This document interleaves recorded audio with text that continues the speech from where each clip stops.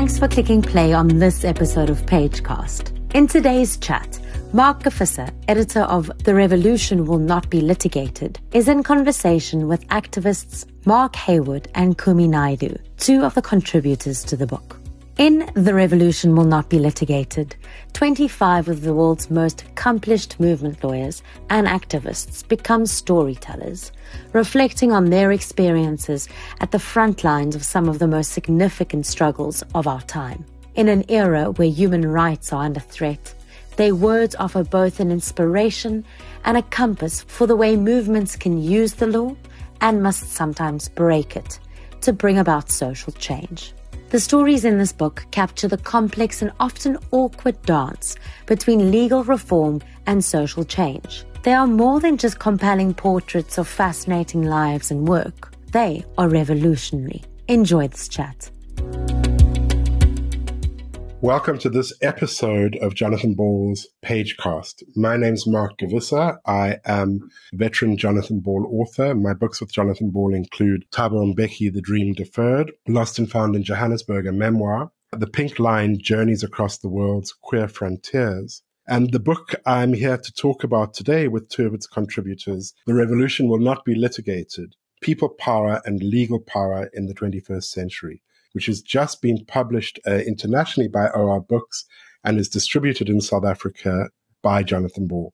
With me are two of the contributors, both of whom are veteran and highly accomplished South African activists. The first is Mark Heywood, who has over 3 decades of experience in civil society in South Africa. He's founded or co-founded some of the country's most respected civil society organizations, including the Treatment Action Campaign, Corruption Watch, Section 27, and the AIDS and Rights Alliance of Southern Africa. He's been the deputy chair of the South African National AIDS Council, the chair of the UNAIDS Reference Group on HIV and Human Rights, and his books include the memoir Get Up, Stand Up, and the poetry volume I Write What I Fight. He's currently the editor of Maverick Citizen, where he publishes regularly. Welcome, Mark. Good afternoon, and I'm looking forward to the conversation, Mark and Kumi. Our other contributor is Kumi Naidoo. He's an international activist who began his journey at 15 participating in South Africa's liberation struggle. He obtained a BA in political science from the University of Durban-Westville in 85, but was forced to flee the country in 87. In exile, he studied for a doctorate in political sociology from Oxford as a Rhodes Scholar.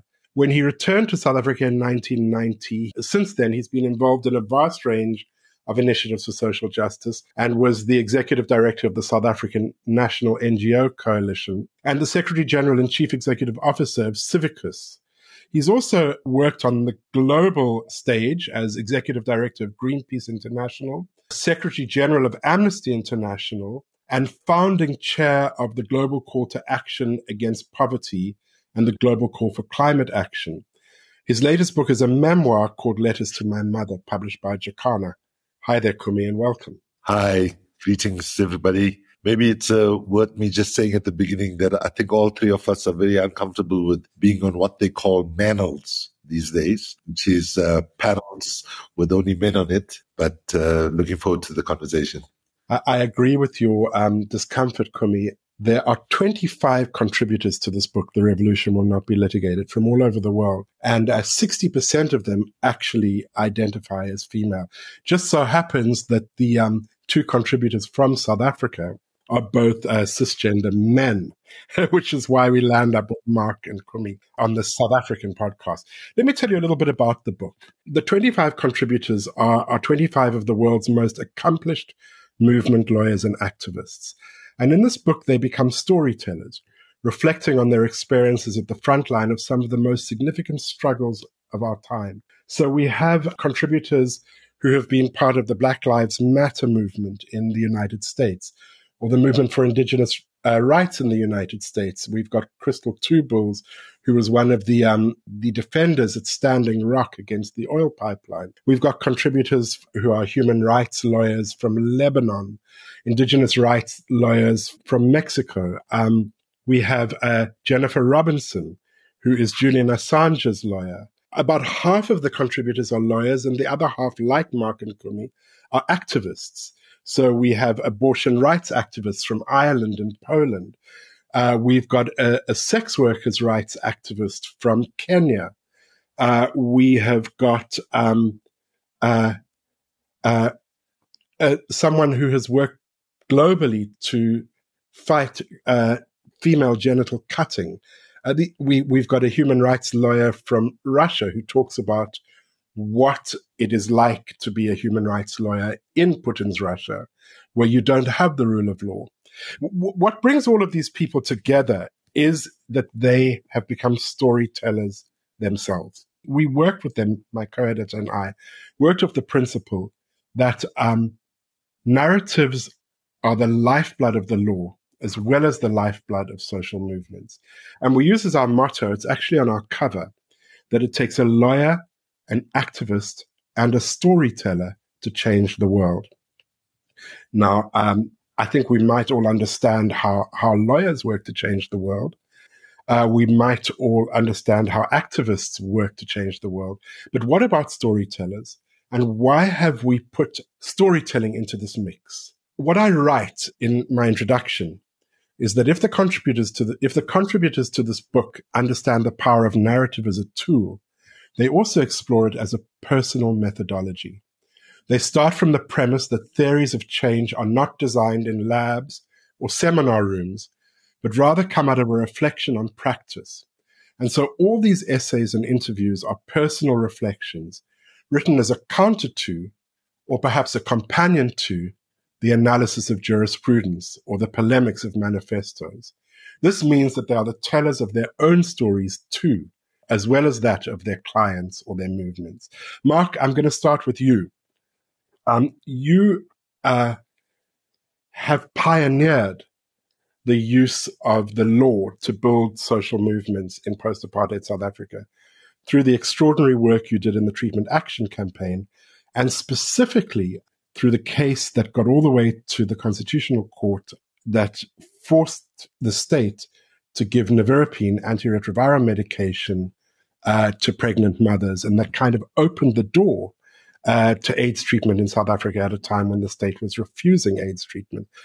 What do you think about the role of storytelling in bringing social movements and legal activism together? What has your experience been, and what would you share? Well, social movements are made up of hot-blooded human beings, who believe in justice and equality and dignity, often human beings who are full of their own experiences and stories of struggles, of pain, of success, of humiliation, of exhilaration. By contrast, in my experience, the law is very frequently formal and cold and clipped and clinical. And yet the law in the hands of social movements offers tremendous potential to advance freedoms and to advance social justice. And, in the case that you've just referred to, Mark, the Treatment Action Campaign case that I was a part of and which I partly write about in the book, I think it's not an exaggeration to say that the use of the law saved 1 million lives, prevented at least 1 million deaths. And I think that, when it comes to storytelling, it's kind of incumbent on us to break this myth that this law is this impenetrable, cold thing, and actually to show the people whose lives flow through and eventually shape the law. So the cases that I have fought in, have been full of people's stories. And I think that it's important to tell those stories, to use the law to tell those stories, but also to tell those stories outside of the law. And I think that is what this book that you have edited succeeds in doing. I must say, when you first approached us as authors to write chapters for this book, and the first instruction was that, it must be your personal stories. You must bring your personal perspective. You're not writing an academic paper. I think for many people, it was a bit of a shock to the system because they have been taught to, in a sense, make themselves invisible to these legal struggles. The book makes them visible, and I think it is all the more better for it. You know, there's a condition that I diagnose in the contributors, because I worked very closely with all 25 of these contributors, that I diagnose as the Erin Brockovich aversion syndrome. And for those of you who remember the film Erin Brockovich, you know, she's this lawyer who acts on behalf of the people and kind of saves the world for them. And the story is her story. And most of the people I worked with have this Erin Brockovich aversion syndrome, because they don't want to be the center of the story. They don't want it to be their story. They want it to be the story of the people they represent if they're lawyers, or the people they work on behalf of if they are movement organizers. Kumi, I think you've had some really profound experience of what it means to be a storyteller and a movement activist. Perhaps you can talk about that and talk about the power of telling your own story, and also the power of using your voice, because you have a platform to tell other people's stories. Maybe you can talk us through that a bit. Thank you so much, Mark. This question about the role of law in the struggle for justice confronted me as a young activist in 1983 in the township that I grew up in during a water fine struggle where there was water shortages and city council imposed terrible fines. But to cut a long story short there, I was my first year law student.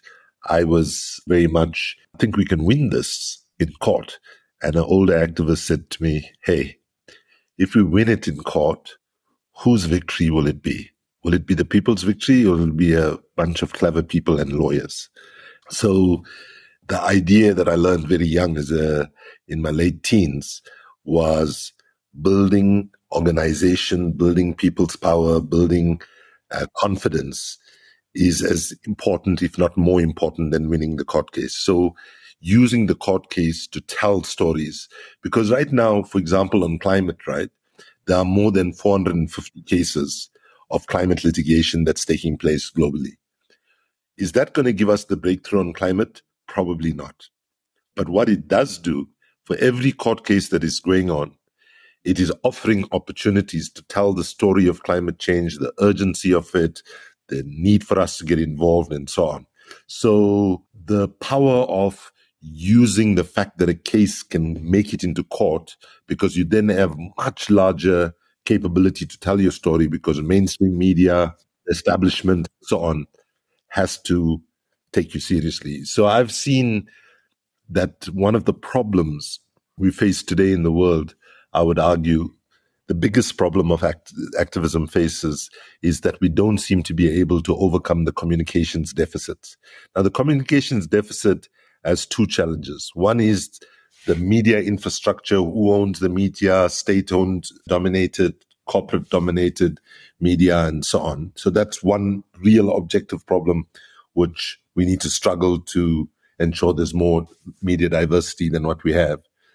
But the second problem is how activists generally communicate. And I don't want to say everybody does this way, but because we are trying to push for policy changes and so on, we tend to aim a lot of our work at the head, right? Very intellectual, facts, figures, rationality, policy choices, and so on. But what we see from people like Donald Trump and Steve Bannon, his campaign manager, and so on, is that they ignore facts and ignore the head completely. And their narratives and their messaging is completely aimed at the heart. And that is one of the key challenges, because stories appeal to people's hearts. It moves them to act, to think differently, and so on. If we try to sell things only through rational arguments, we are only able to shift an educated elite at the top, and that's not good enough. And that is why this synergy and convergence between the power of storytelling and the power of law must be brought together in the way that this book sought to do. Can I just say finally, the fact that it's called "The Revolution Will Not Be Litigated" is movement lawyers saying law in its own is not going to give us the big changes that we need. It has to be complemented by movement building, storytelling, narrative shaping, and so on. You've got a very powerful line in the interview I do with you in the book, Kumi, where you say that when I became involved in the environmental and climate movements, I began to think of the communicative power of law cases, as I had seen happen in South Africa during the struggle. There are so many communication jewels that come out of a litigation that might ultimately lose in the court of law, but win in the court of public opinion. And I think that's a profound observation. It's an observation that many contributors to this book make, that when you make the decision to go to court with a case, you're not necessarily expecting to win. So Phelister Abdalla, the sex worker from Kenya, in her essay writes that she knows that when she does strategic litigation in Kenya to decriminalize sex work in Kenya, she has no illusions that she's going to win. She knows that she's going to lose, given the morality and the law of Kenya. But her point is to use the case to put images of sex workers as mothers and as workers, rather than as demons and as sinners, into the public domain through the media that the law will attract. Mark, perhaps you can talk a little bit about how that has worked for you in the cases you've been involved in, and then Kumi, you too. I think that's exact parallels, Mark, in the cases I've been involved in. If you take the treatment action campaign case that we've talked about briefly, the TAC case, and I want to say something that when we're talking about law, we're not just talking about litigation. We're not just talking about those moments when we go into court. We're talking about the whole process of building, of mobilizing, of collecting evidence, of going into communities, of getting affidavits, of teaching people about their rights and so on. But, in the treatment action campaign case, it was that process that helped to destigmatize people living with HIV. People living with HIV were at the forefront of the TAC case. People living with HIV in their HIV positive T-shirts seen in the court, deposing affidavits. And that challenged stigma, that challenged prejudice, external stigma and prejudice. But I'd also say that it's important that it helped people to fight their own internal stigma. It helped people to build dignity and to build confidence. I remember particularly certain young activists who were living with HIV, who at the start of the treatment action campaign case were incredibly broken and traumatized and hurt and incapacitated by their experience. But by the end of the court case, when we won in July 2002, they were strong, confident, determined rights bearers. So it is often about the coming out of shadows that society imposes on you, of people who are marginalized, stigmatized, and criminalized. Another example I can give you was a court case we were involved in around the little boy whose name was Michael Kamape, who fell into a toilet at his school when he was 6 years old in Limpopo province, and drowned at the bottom of that toilet in the shit at the bottom of that toilet, not to put any fine point on it. And taking that case to court, taking the Department of Basic Education to court for damages because of their failure around duty of care, helped to bring empathy and compassion. It helped to bring understanding to the lives of young children like Michael that are often tragically ended or tragically harmed by state failure when it comes to duties such as education or health or other areas. So I do think that this is one of its great powers.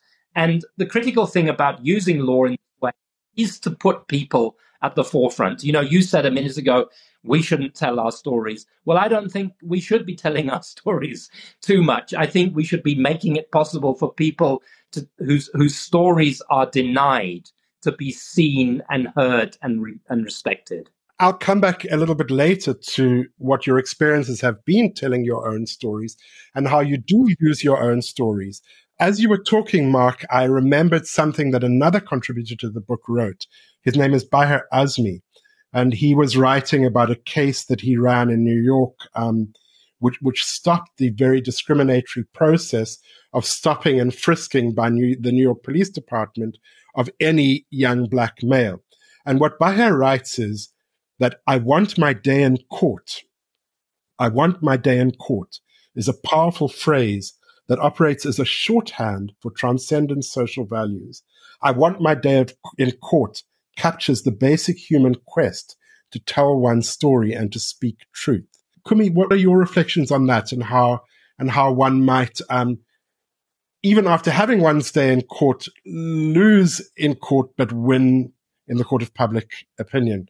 What have your experiences of that been, either in the anti-apartheid struggle or on the global stage? Well, let me say firstly that there are people who say that we want our day in court, but actually don't really want the day in court.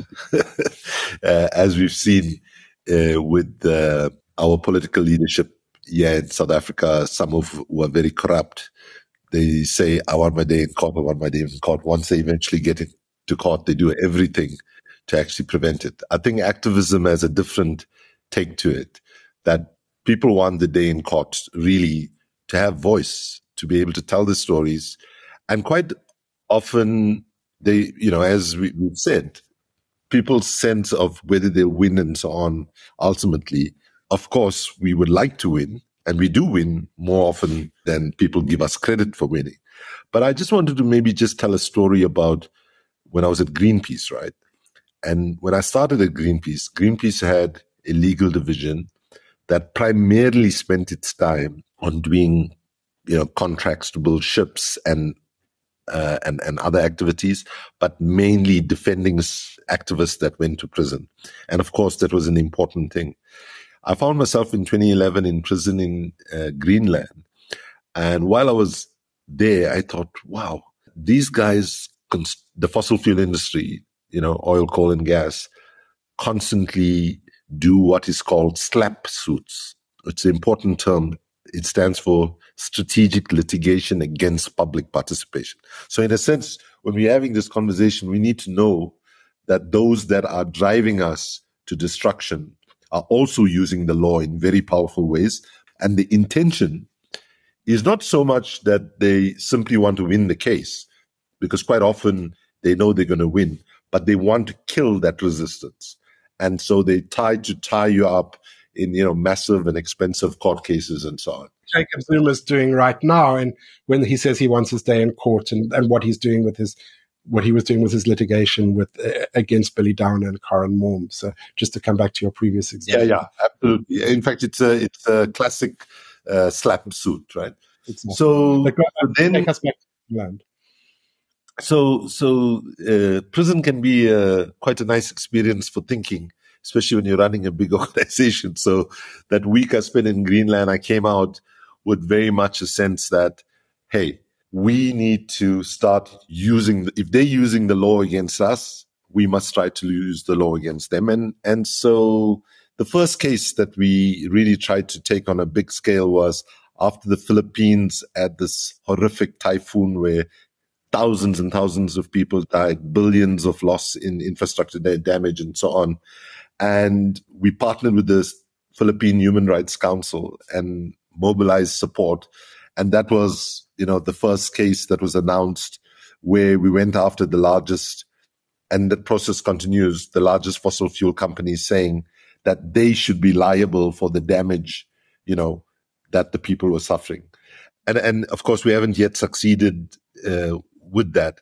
But I would conclude by saying, we need to constantly remind ourselves that a lot of things that are legal today, right? And just because it's legal doesn't mean it's correct. So we need to just quickly say, denying women the right to vote, slavery, colonialism, and so on were all very legal. Apartheid was very legal in terms of the dominant legal system, but didn't make it right. So today, when we look at the current challenges that we face, the dominance of the pharmaceutical industry, the fossil fuel industry, and the military industrial complex might be legally allowed to do the damage that they're doing to humanity's capability to prosper on this planet. But we must just remind ourselves that legal does not mean necessarily ethical, moral, or right. Thank you for that, Kumi. As you're speaking, I'm thinking about the foreword by Jane Fonda. We were lucky enough to get Jane Fonda to write the foreword to this book, in which she calls the book transformational. So it has Jane Fonda's stamp of approval. But what she writes in the introduction, and this speaks exactly to your point, Kumi, is that the book brilliantly sets out the three different paths for activists and lawyers to bring the radical changes we so urgently need. We activists can make the law through establishing precedent. We can also use the law to defend ourselves when it has been abused by the authorities to shut us down. And here's the third one. And of course, we can choose to break the law too. And in fact, one of our contributors, Farhana Yamin, is a climate activist who spent decades inside the climate negotiations, making the laws that became the COP treaties. And in 2019, once the evidence became clear that states were really not doing what they needed to do to stop the cataclysm, to stop the catastrophe, she decided that what climate lawyers needed to do was break the law. That is another way. When we speak about how social movements and legal advocacy work together, another form of legal advocacy is civil disobedience. I wonder if you have any thoughts about that. I'd like to jump in on that one. I think that if you look at what has moved struggles for justice in different epochs, different issues, it was when decent women and men said enough is enough and no more. We're prepared to go to prison if necessary. We're prepared to put our lives on the line if necessary. And there is something very powerful about civil disobedience as a storytelling sort of contribution, because it's telling a story. Hey, this person looks like, clearly Mark Heywood doesn't need to do this, but he's risking it. He's putting everything on the line. So the fact that he's putting everything on the line kind of draws a contrast usually to those with state power and corporate power, because they are behaving exactly in the opposite, self-serving, corrupt, and all of that, right? And so the only thing that I have to say that, it's very important that we understand civil disobedience as well as litigation are simply powerful tools in the activist toolbox. And what is the right tool to use is completely and always contextually defined. Like, say, for example, I'll give you a simple civil disobedience activity that I've seen happen. Like, I don't know whether your listeners would be familiar with the term mooning. So, mooning is when a bunch of people get together and they paint one letter on their bum cheek and they pull their pants down and say, stop climate change, right? Now, that might work really well in Washington, New York, London, Paris, perhaps. It's not going to work as well in Saudi Arabia, in Indonesia, in Pakistan, and so on. I'm not sure quite how it will work in South Africa. We should try it here. But always saying to yourself, what tool you use in a particular situation must be informed by a deep and thoughtful contextual analysis of what we find. And even on the use of law itself, because sometimes you might opt not to do a court case because you think actually it's going to use so much of resources, so much of time, and actually if we lose it in that particular context might seem as if it's a legitimation of the status quo, right? So the challenge with litigation is, even if you say we're going to lose, and we know we can lose, or there's a high priority we'll lose in court, you have to be able to say to yourself, but actually in the court of public opinion, we will win. But if you think you're going to lose in court and also you don't have the communications infrastructure to get you to win in the court of public opinion, then perhaps litigation in that particular contextual setting might not be the right thing to do. Your insistence on contextual analysis is, of course, absolutely critical. And I want us to conclude or move towards concluding by thinking about a contextual analysis of this current moment and the role that law plays in this current moment. Because, Mark, you in particular in your contribution express some doubts about the role of law. And I want to read something that you write, some very powerful words you write, which is, I have a rising sense of panic about the climate crisis. do we have time for the kind of incremental rights realization that happens through legal advocacy as cases move like treacle through overburdened or inefficient judicial systems? The law takes forever. We have a gun to our heads as a species, as a planet. How do you think about the law within that contextual analysis, Mark, at this moment? Well, we are living in a very, very complex, fraught, fragile, frightening period, as I said, Mark. What I write about in the book describes our use of the law in the early 2000s in South Africa, when things in some ways were very, very different. The economy was stronger. There was more direct respect for the Constitutional Court. When you won judgments, the government implemented judgments like the Treatment Action Campaign judgment. 20 years later, a lot of that has been turned on its head. Our state in South Africa is much weaker. It's much less capable of implementing orders of the court. In some instances, it's much less disinterested. It's much more disinterested in implementing those judgments. And my argument to lawyers and to activists has been continually to say, at all points, we must think, where do we put our resources? Where do we put our emphasis? How much store do we put in the law? What is the role that we assign to law at this particular moment in time? But I would still say that law has a role to play. As Kumi said a few minutes ago, I think, I can't remember the number he said, but something like 400 legal challenges going on around the world around the climate issues. That's a way of putting these things into the media. It may not be the way of bringing about the deep structural change that we are going to need to address the climate crisis, but it contributes in at least an incremental way in driving forward progressive change. So I will always argue for law.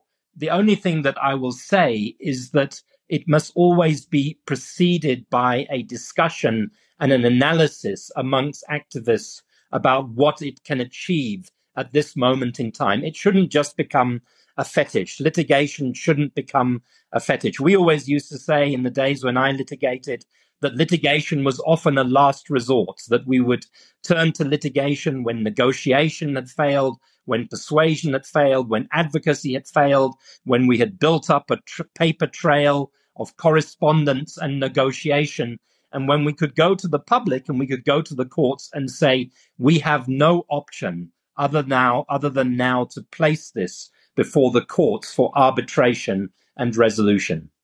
Kumi, do you think we have time for law and litigation? So I think Mark nailed it, right? In the sense that it all depends on your approach, because I think it's important to just reflect that the challenge to avert catastrophic climate change and the struggle for climate justice is very different from most of the other struggles or all of the other struggles that we've engaged in one material way. So, for example, on gender equality or LGBTIQ justice and so on these issues, given how much of sacrifice, how much of efforts people have made over a long period of time, it's pathetic that we have the level of progress that we have, okay? But there isn't a clock that's in the center of the room saying, you gotta get it done quickly. And the climate science, as well as extreme weather events, are telling us a very frightening story that we are already at 1.2 degrees. The science says we need to be below 1.5 degrees. And we are seeing extreme weather events all over the African continent. In Durban, we lost 500 people last year in 2 days from extreme rains and so on. And so that factor needs to be there. So it's a little bit of a judgment kind of challenge here about how much of energies you put into litigation and how much do you put into civil disobedience, public communication, and other ways of mobilizing. Can I just make a pitch, though, for something that I think must be added actively in this conversation? And that is, let me put it graphically to say, harnessing fully the power of arts and culture to break through the communications challenges that we face on its own will not give us the kind of changes that we need to make. However, without harnessing the power of arts and culture, we don't stand a chance to actually address it. Litigation within the current context, given the timing, obviously court cases and the law is not where we need it to be on climate. Still, fossil fuel industries, though they are having a criminal impact, behave in criminal ways and so on, largely they are getting away with using the law to advance the so-called legality of their actions. But I land in a place where we have to be thoughtful and considered and strategic in what we choose, when we choose litigation. But I wouldn't say that just because there's a clock that's ticking, we should rule it out completely. Because if the purpose of the litigation is winning in the court of public opinion, then that is the most important struggle we have, right? Trying to take the struggle of climate and its intersecting injustices to the people as a whole. And in that sense, if court cases help us do that, establish new law and so on, even if it's slow, it should happen, provided we're not putting all our eggs in the litigation basket. Kumi, I'm very glad you spoke about arts and culture. Of course, storytelling is a form of artistic practice and a form of cultural expression. I was struck by, firstly, Mark, you saying it's not our job to tell our own stories. It's our job to tell other people's stories. And then immediately after that, Kumi answering a question by using the narrative device of his own story, getting arrested in Greenland. His point there wasn't to kind of, get some sort of kudos from us because he got arrested in Greenland. He was using that as a narrative device to get us interested in the story so that he could be our guide into this territory of how to use the law through that portal. So I want to ask both of you in conclusion, what you have learned about the struggle, about your struggle, about your engagement in other struggles by telling your own stories. I'm going to begin with you, Mark, and then come to you, Kumi. You ask us difficult questions, Mark. I guess what I've learned about telling my own story is that every activist, however dedicated and determined and self-sacrificing, has a beating heart and has dreams and hopes, and also often experiences pain and fears and setbacks. And every activist has a story to tell. And telling that story is a way of building bridges to other activists and to other communities, and also a way of showing your own humanity. You mentioned when you were introducing me at the beginning of this book that I wrote a memoir published in 2017 called Get Up, Stand Up, Personal Journeys Towards Social Justice, which you were one of the readers of. And really, that's my story. And a huge amount of that story is actually built around the court cases that we fought, the legal activism, the on-the-streets activism. It became a story in itself. And it is worth telling that story because I think that it will inspire current and future generations of activists and remind people that at the end of the day, it's not automatons that dream of justice and civilization and beauty and equality. It is actually human beings with feelings themselves. That's not a very clever way to end that comment, but you know what I'm trying to say. I think, it's important that those of us who get thrown up into leadership roles in the movement for justice, whatever that specific focus might be, we must always have a mentality that we are servants of those struggles for justice. So whenever I found myself in a leadership role, I have found, very much a sense of saying to myself, this is a huge responsibility, a huge sort of burden, and it's a privilege to be there. But sometimes I think when I look at how the mistakes I have made in my activism, and the Greenland example that you just referred to is a good one, where, we forgot the storytelling element when we executed that action, right? Where, the placard said, "Stop Arctic destruction" in 2011, when people didn't understand at that time that the Arctic serves as a refrigerator and a air conditioner of the planet, if you want. And when I came out of prison, a young member in my family member said to me, "Uncle Kumi, what a stupid slogan. Stop Arctic destruction. Nobody understood what you were talking for." And I said, "Okay, darling, what would be a better slogan?" And she said, "Save Santa Claus now." Right? Now, if you think about the brilliance of what this child was telling me, he's like, you folks who are activists are often projecting your consciousness on the people that you're trying to organize.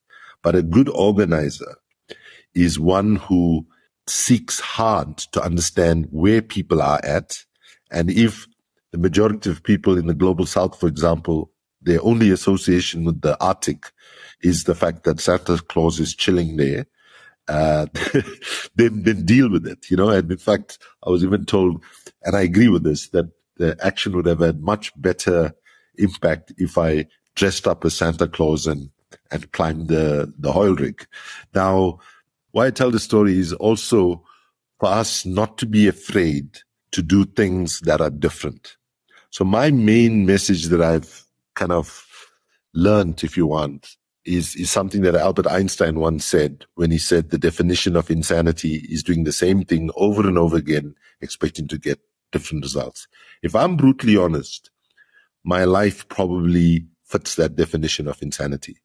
And the reason I'm putting so much of effort now in the whole area of promoting and energizing artivism, bringing arts, culture, and activism together, is because I feel that the biggest challenge we face is how can we communicate to the largest numbers of people as fast enough the urgency of this moment of global history that we find ourselves in, where the planet is and the climate crisis is just running away, as well as then we see the rise of fascism, the rise of gender discrimination, and all of that.